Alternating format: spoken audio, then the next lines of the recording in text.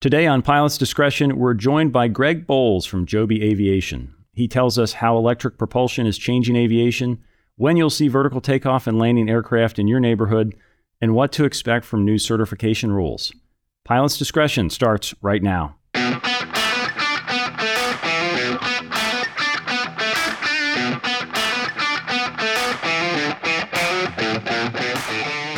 Hello, everyone. I'm your host, John Zimmerman of Sporties. A reminder to visit sporties.com/podcast for all of today's show links and for access to every episode of Pilot's Discretion. You can also email us at podcast@sporties.com.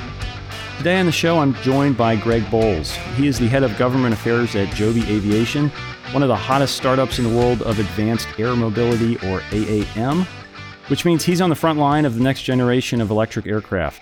But Greg is also a longtime pilot, and he spent over a decade at the General Aviation Manufacturers Association, where he led the industry-wide effort to reform Part 23 certification standards. He even worked at Cessna many years ago, so he is hardly a newcomer to the world of GA. Greg, welcome to Pilot's Discretion. Thank you so much, John. I am excited to talk through some of the subjects I love. Let me start by promising not to utter the phrase flying car on this podcast, because I think that's a loaded term and also a bad description of what Joby is doing. But suffice it to say, there have been many other vertical takeoff and landing aircraft over the years, many other plans, going back to gyrocopters in the 1930s. So why do you think this time is different? We've all looked at those aircraft and been excited about the idea of vertical takeoff and landing that has the speed and efficiency of traditional airplanes. It's been coming for a long time, but the age of electric aircraft and the age of electrification is really critical here to enable doing these in smart, efficient ways. Mechanical crosslinks, the losses, the control methodologies for mechanical systems just make it difficult to solve all that together. And so for the better part of the last decade, Joby has been working to kind of build that core technology. So we've stood up capabilities in building really special aviation grade motors, batteries, and high power electronics. And that is really some of the really important piece necessary to do this well. And that really needs to be highly integrated and kind of a thoughtful design that uses each of those to their best abilities for reliability, redundancy, and efficiency. And so that is really what's happened is we are living in the age of electric airplanes, right? We saw it coming for the last decade. I think some of the exciting things that happened in the public realm with Pipistrel and other early designs really bore this out. And now we are into the mid to early days of really, really exciting next 50 years.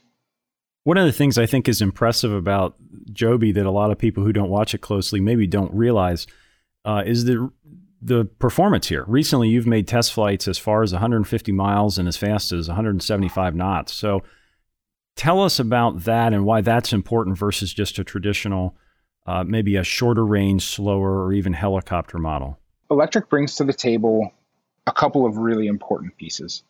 It brings to the table the ability to be very, very reliable and redundant. And it allows us to get through FAA safety hurdles in a really important way. It brings to the table the ability to be really quiet, and hopefully we can get into that in a little bit as well. And then it brings to the table the ability to mix propulsion and control. And as we do that, we can start to see ways to operate vertically. So we can operate out of infrastructure like traditional helipads that are much more constrained. And then we can also operate in and out of conventional runways and airports. And getting those speeds on the wing, the speed and efficiency of getting on the wing is really important. And so because electric enables these kinds of control and propulsion mixes, but we all know that battery capacity is growing from infancy to where it is now, that we have to be really smart in how we use that energy. And so that efficient flight on the wing lets us go really, really far. And so 150 miles plus a 30-minute reserve is an awesome ability. The core mission for Joby is a much shorter median mission, somewhere in the 25-mile range. So having the ability to go as far as we can really lets us continue to fly through the day, take on electricity as we pick up passengers or drop off passengers. And I think, what's important to start in your mental model here, this is a piloted airplane. So this is not a drone. This is not something that's far-fetched. This is a piloted electric airplane that can also take off and land vertically. There's a lot of really cool things, but for the pilots, like jumping in and understanding how to fly this and walking away thinking like, that's something I want to do, is really worthwhile. You mentioned the FAA, which is obviously a huge part of certifying or launching any new aircraft. And I found it interesting on your website, you say that Joby is an aircraft designed to be certified, which is probably something you couldn't say about some other crazy concepts you've seen out there. So tell me what that means, an aircraft designed to be certified. We're going to probably have a chance to talk a little more about the modern Part 23, but Part 23 rules are what we use to certify traditional light general aviation airplanes up to 19 passengers or 19,000 pounds. So that's the rules the FAA uses to certify those. And so at Joby, we built an aircraft that was designed to meet the rules within that segment. And now it does more than just act like an airplane, right? We can perform vertically, and we're electric, and we have higher degrees of redundancy. And the way the pilot controls this aircraft is a little bit more straightforward, and it's envelope protected all the time with fly-by-wire, for example. And so those are new features, and the FAA doesn't have rules for some of those features. So what they did is they took Part 23 rules and they added special conditions on top. And so those special conditions address those additional features. And then typically what the FAA will do is over time, if they start to see a whole number of aircraft utilizing the same special conditions, then they'll update the rules and add them on as regular rules. But they don't do that right off the bat until they start to see some standardization. You mentioned the controls. So for me as a helicopter pilot, I assume I'm not going to hop in a Joby and see a collective and a cyclic and traditional controls like that. So what does the pilot see when they sit in the Joby ready to take off? We designate our primary controls the left hand and the right hand inceptor. These are wonderful titles that make us all thrilled to get going. But joking aside, the way that we fly the aircraft is very, very airplane-like. So your left hand is controlling speed. And so all the time. Unlike traditional tilt rotors or traditional Harrier or other kinds of classic VTOL aircraft, the pilot's always flying this aircraft as an airplane. You don't have to make a mental change. So I guess I'll give you a parallel here. In a Harrier, your left hand is controlling a throttle when you're on the wing. And then as you transition to a hover, you're tilting the nozzles with that hand. And then your power up and down becomes the vertical control. And earlier, when you were on the wing, that vertical control was in your right hand. And now that becomes a forward and back control. And so that mental switch is what's happened in classic VTOL. The F-35B is the first aircraft of significant record. It had a heritage in what they call the VOC Harrier program, which then the X-35 developed into the F-35B controls. This is called unified, and that's the idea of always controlling. One hand will always be up, down, left, right. The other hand will always be speed. So that's the methodology we've brought into the Joby aircraft. So your left hand is always going to be fast, slow. Your right hand is always going to be up, down, left, right. And so that really simplifies the task. And interestingly, I've learned to fly helicopters to make sure that I have a wide perspective, and it's a really fun thing to do. I think I'm probably still a classic airplane guy, but I do like to fly helicopters when I can. This aircraft, when you pull back on that right inceptor, you go straight up in the air, and if you let go, you sit in the air point in space, right? So the aircraft's always automatically stabilized. And that happens through all failure modes. So if you have multiple failures, the aircraft still flies the same way. You don't have to resort to a basic kind of flight skills, which is probably not a great thing to have to do. In failures, going back to basic modes that you were taught once upon a time is probably not the ideal situation.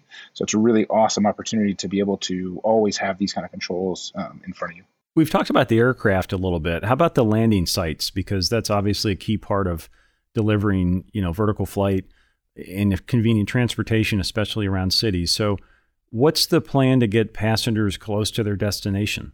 In the early days, the U.S. is a really interesting place. We are all very, very fortunate to fly here. I've had a chance to live in other parts of the world and fly, and the U.S. airport infrastructure that was built out of World War II is amazing. So over 6,000 public use airports that were built across the U.S., and I think we still have around 5,080 of them in service. Today, as pilots, what we see all the time is municipalities and cities thinking about closing down those airports. We see use kind of dwindling. This is a really amazing chance to revitalize that infrastructure and start to use it.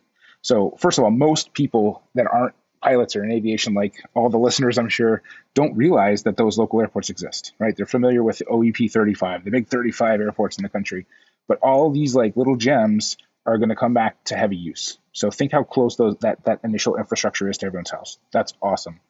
When we're getting into this environment of revitalizing this and this new advanced aviation coming online, how in the world can you think about closing down aviation infrastructure when you're going into a world where we need more of it, right? So that puts us in a really strong position to grow more infrastructure. And we haven't even touched on the heliports yet, right? So heliports are also fantastic sites to land vertically. At Joby, we've designed our aircraft to perform in and out of helipads. Clearly, we can land conventionally on runways as well, or like helicopters over at airports and then on movement areas or the taxiways or designated locations. And then, there's this idea that over time, people are going to say, well, I'm not so lucky to live right by a GA airport, or I'm not so lucky to have a heliport because helicopters have traditionally not been something servicing my area. There's an opportunity now for this infrastructure to grow. And we think that people are going to really start to take use of aviation in a much broader way and start to demand, like, hey, I would really like a piece of aviation infrastructure near my house too, and to get connected to this amazing transportation network. That's a really positive thing for all of us. It adds to the air-mindedness of the population at large, which means that everything that a lot of your listeners have been doing for a long time becomes more successful and more interesting. Yeah, it'd be great news indeed if the local GA airport got a new lease on life with some of this. A part of that then inevitably comes into play is noise, though. There's so many airports around the U.S. that struggle with communities that don't like the noise created by aircraft flying over. But that's something, as I understand it, Joby's really looked at. I was surprised to read how quiet the Joby is. And in fact, you've got some great videos up showing the aircraft flying over. So tell me about the goal there and what you hope to achieve with Joby in terms of noise. Well, when people look at aviation, one of the complaints is typically it's too loud, especially people that live right around airports or heliports. And so we know that if we really want to grow aviation infrastructure in places that it doesn't exist, we need to be very conscientious of noise. Electric offers us some really novel opportunities. If you think about a Tesla, for example, when you touch the gas pedal, you have almost instant acceleration, right? You're back in your seat right away. You don't have to rev the engine up. So electric motors can make a lot of torque at really low RPM. And so that opportunity lets the aircraft fly in really, really quiet ways if you start from the beginning that way. At Joby, we built our aircraft on the foundation of being very, very quiet. That was one of the core principles that we chose in addition to safety and accessibility. And so being able to be really, really quiet not only assures that we can operate in and out of today's infrastructure for a long, long time, but it allows us to start to look at these opportunities for new infrastructure. There's another piece of noise that's really important to think about. And so one piece is the real noise, like how loud is that aircraft? And I'm really excited, like every time someone has a chance to see the Joby aircraft fly, that's kind of a religious moment. People say, I certainly did, right? I ended up joining the company. So you see this aircraft fly and say, holy cow, I've never seen something this size fly so silently right in front of me this close, right? And it's amazing. So that's the real noise issue. But then there's a perceived noise issue, and that's a different side of the coin. That's folks that don't have that air-mindedness I discussed, people that aren't part of aviation necessarily, and they see an aircraft or notice it, and they feel like it's not something that's part of their world, right? That's maybe VIP transport, or it's something that I don't get to do. And so I'm going to complain about it. I'm not happy about that. And so that's another really important thing to go after, right? By making aviation more accessible, more cost effective, something that we all do and bringing more value to us, it actually helps both sides of the equation. So it's absolutely critical to be as quiet as possible, but it's also really important to be conscientious of the other side and make sure that aviation becomes more usable for everybody. You mentioned earlier the effect on airports potentially with some of these aircraft. I'm wondering if there are any other sort of trickle-down benefits from this boom in advanced air mobility and electric aircraft for a typical general aviation pilot and just electric in general. Do you think there's going to be some benefits from all the investment and all the technological advances with batteries and electric motors that might make their way to the sport flying part of the world? When I was a young guy in college, I was an aerospace engineer, and I really enjoyed learning about the work that had been done in the 1950s and 1960s to, it was amazing work that was done to create a thriving aviation industry where kind of the US really led the space for a long, long time. And we've kind of lived through the time of the early GA into the jet age. And I had a professor in college who told me that everything that was interesting has been done now. And what we'll all be doing is like focusing on a flap track or a structural rib. Like that'll be your career. And I thought, oh my gosh, this is miserable. Like that's not going to be my career. And so what I can say is I am so excited that my particular professor was wrong. And we are living like at this new era of aviation. So if we look at the early days of aviation that evolved into the jet age, and now we're in the electric age of aircraft. The electric age of aircraft isn't a replacement for the jet age. It isn't a replacement for the early days, right? This is another outgrowth, just like those others were. And it is just full of opportunities. There are so many things that are enabled by electric propulsion. I mentioned the mixing of flight controls and propulsion. That's really exciting. The noise, the reliability. I mean, could you imagine if you had motors that had just one moving part, right? So a bearing is typically the moving part in an electric motor compared to our wonderful piston engines from the 1940s. And so, these kind of things are absolutely capturing young people. We hear from a lot of young people who love aviation, but get really excited about what's on the horizon here. So I want to put you on the spot. If we fast forward 20 years and the electric aviation boom hasn't happened, or at least it's underwhelmed, why will that be? What will we have gotten wrong as an industry? So on the global front, there's absolutely no question the electric age will grow, right? The power and the utility of batteries has grown by 3 to 5% every year for the last 20 years, according to Argonne National Labs, our DOE lab for battery research in the US. We're seeing the capabilities are clearly here now. The question is, do we succeed in the US in putting it to use? And do we succeed in growing our aviation infrastructure and staying ahead and leading aviation? Or does the US not lead aviation in the next century? And I am very, very bullish, and I believe the US will be extremely successful. It's clearly a worldwide race, and there are some awesome companies around the world in this space. The outgrowth is going to happen in so many directions. It's hard to theorize what things will look like in 15 or 20 years. But the foundation upon which we're building all of that is really firm. Greg, we're going to take a quick break. We'll be back with some more questions.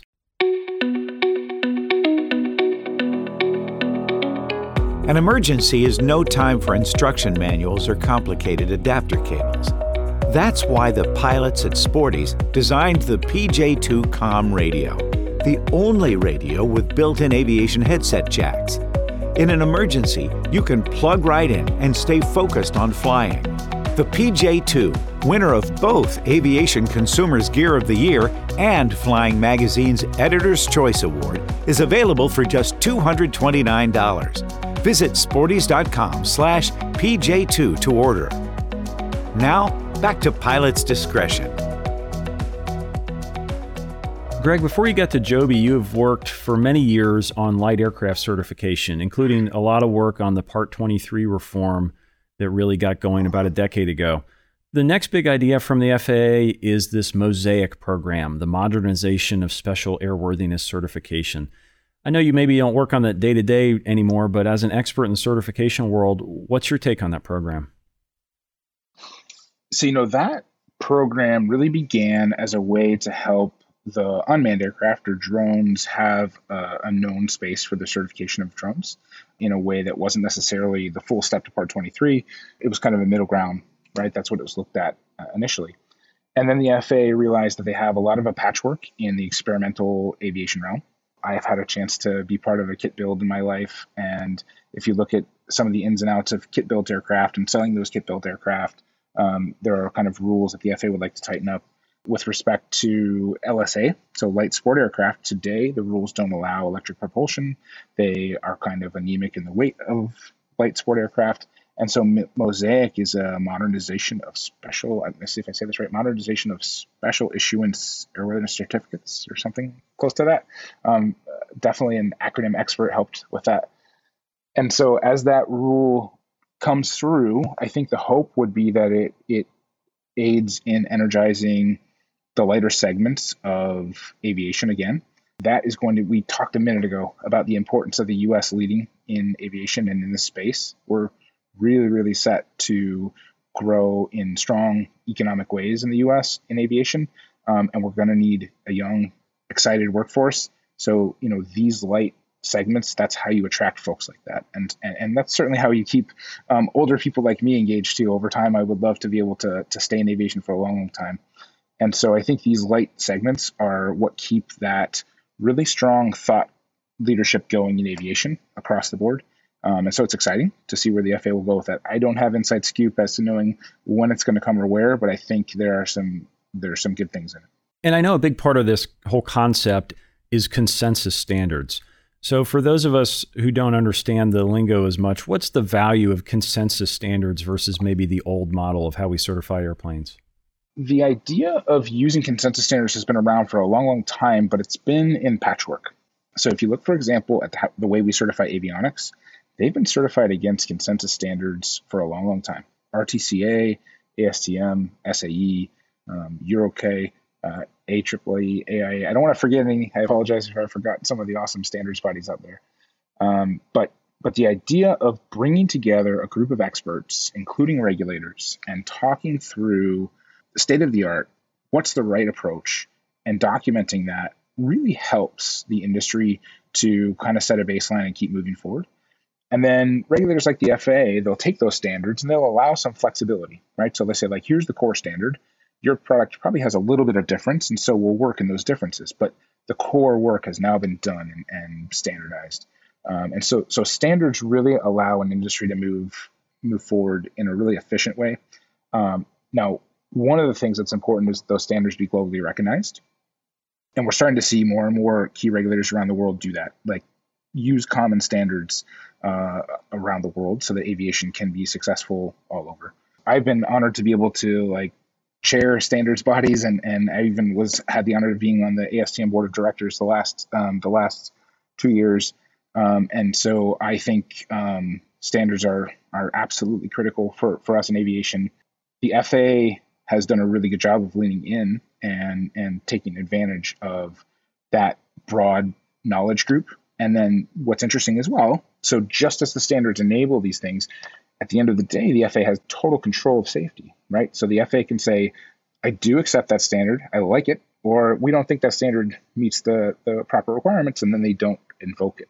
So it's a really efficient, fast way to develop state-of-the-art that still leaves the FAA in strong control. All right, I want to go back to your early career when you were at Cessna. And as I understand it, you worked on the Citation line of business jets, which I think is an underappreciated miracle of how efficient and safe and reliable all these aircraft are, not just Cessna, but the whole category of business jets. So what's something about the design of a jet that the typical owner doesn't appreciate? Is there something in testing and system engineering, certification? What's something that's really, really hard that the average owner doesn't appreciate? I really learned a lot of respect for the engineers who had come before me in my early days at Cessna, working on the CJ2 and the CJ3 as they went from advanced programs into certification and production. I can remember early on thinking I was outsmarting, like I knew something more, and I was gonna modify something that had been very successful on previous Citation 500 models that had kind of been heritage, and saying, like, we just need to change that gap by 1/10 of an inch, and everything's going to be wonderful. And then in the flight test, realizing that, the intentional turbulence I caused allowed a system to flow better, but at the same time, it started mixing air in an area that caused another problem, right? And I said, wow, it was in the perfect place. And so I had this opportunity to really kind of, just as sometimes I need to not speak before I think, I sometimes need to not engineer before I fully think, right? And that was a really important lesson from my early days at Cessna. But something else that I learned at Cessna that was really fundamental for me over the next 20 years has been, in the early days before we modernized Part 23, the effort and cost to certify a Part 23 jet wasn't that different than the effort and cost to certify a light airplane. And when we looked at the regulations, the way that they applied didn't look at the flexibility of complexity of the systems. It didn't look at the risk of structural design across the spectrum of aircraft. And so modernizing Part 23 to leverage, as you kind of mentioned, the industry standards and to lay out a tailored approach did a few things. It created an environment for light aviation to be really successful in the US again.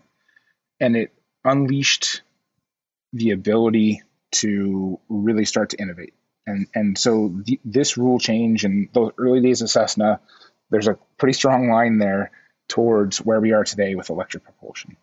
And the confluence of all these things coming together, the maturation of electric propulsion and electric motors, the modernization of these regulations, and a public interest in new ways to move around, we are like really living in pretty amazing times. I feel like amazingly fortunate to have been able to witness all that, and I'm kind of really excited for the next 20 years. Okay, Greg, at the end of each one of these episodes, we do a segment we call Ready to Copy. So I'll throw out some topics and you give me your quick answer. Are you ready to copy? All right, ready to copy. You've flown both airplanes and helicopters, so I'm not going to let you call Joby on this one. Which one is more fun, airplanes or helicopters? If I want to get somewhere, I love to fly in an airplane. If I just want to go out and have fun, I want to hover around on the grass out at Frederick and just have a great time. A very diplomatic answer. Which type of pilot do you think will adapt to flying Joby easier? Is this a helicopter pilot's aircraft or an airplane pilot's aircraft? So it's an interesting question because, the flight controls are really built for airplane pilots to feel like they're flying an airplane. And so it's a really natural transition for airplane pilots. But most of the helicopter folks who have come in have very, very quickly kind of adapted to this kind of control. I think you feel a little lazy as a helicopter pilot when you're flying this aircraft because it's a little easy. You're not having to keep your hands and feet dancing. But interestingly as well, the first thought that goes to most folks' mind after they do their own transfer of skills is, wow, this is so simple. Non-aviation people could probably fly it pretty well. So it's a really awesome chance. I hope we have more chances to let folks fly our simulators in the coming year. I think we're excited to do that. Will I ever be able to buy a Joby for my own personal use, or is it going to be fleet only? Our plans are to be the commercial operator under a Part 135 of these aircraft, Part 135 commercial service. We are going to be able to put these aircraft into really high utilization, which is part of an important way to keep these cost effective and efficient. So that is the plan going forward. I'm going to make you make some predictions for me here, or at least wild guesses. What year will I see an electric Cub or Cub-like sport aircraft that I can buy? I think that we are seeing, we're already seeing aircraft like Pipistrel in that space. I would be shocked if there aren't a range of opportunities for you in the next 2 or 3 years to have an electric airplane like that. How much fun would a Super Cub with an electric motor be? So the amount of torque is pretty exciting, and the amount of power you can create during the climb. But the other really amazing thing is that power doesn't fade with altitude. So being able to get up to higher altitudes and have the available speed that you want to move is pretty awesome. And then another really interesting thing is that you can potentially regen. So you can potentially regenerate energy on the way back down. So imagine the day when you can go up to like 10,000 feet in your electric Cub and power starts running a little low and you just come on downhill to your airport and you land with like a half tank again.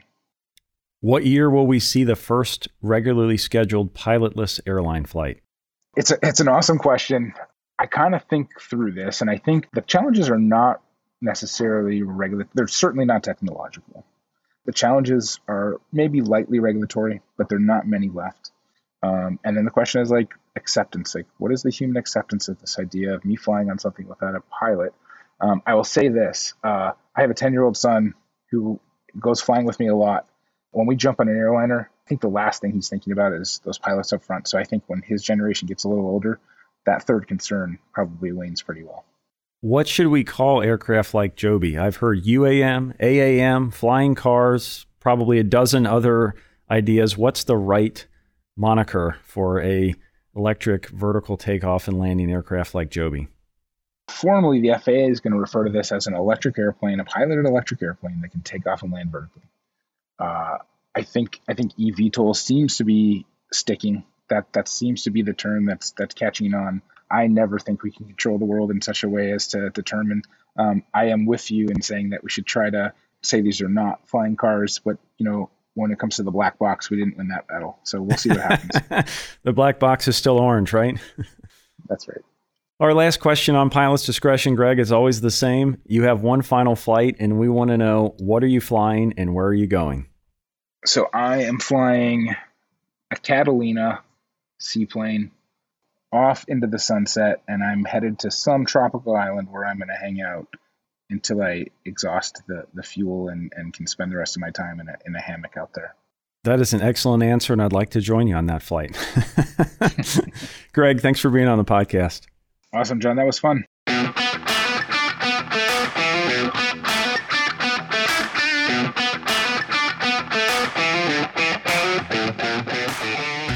Thanks for listening to Pilot's Discretion, brought to you by Sporty's Pilot Shop, training and equipping pilots worldwide for over 60 years. For more episodes and links to additional information, visit sportys.com/podcast. And if you have comments or guest ideas, email podcast@sportys.com. I'm John Zimmerman. We'll see you next time on Pilot's Discretion.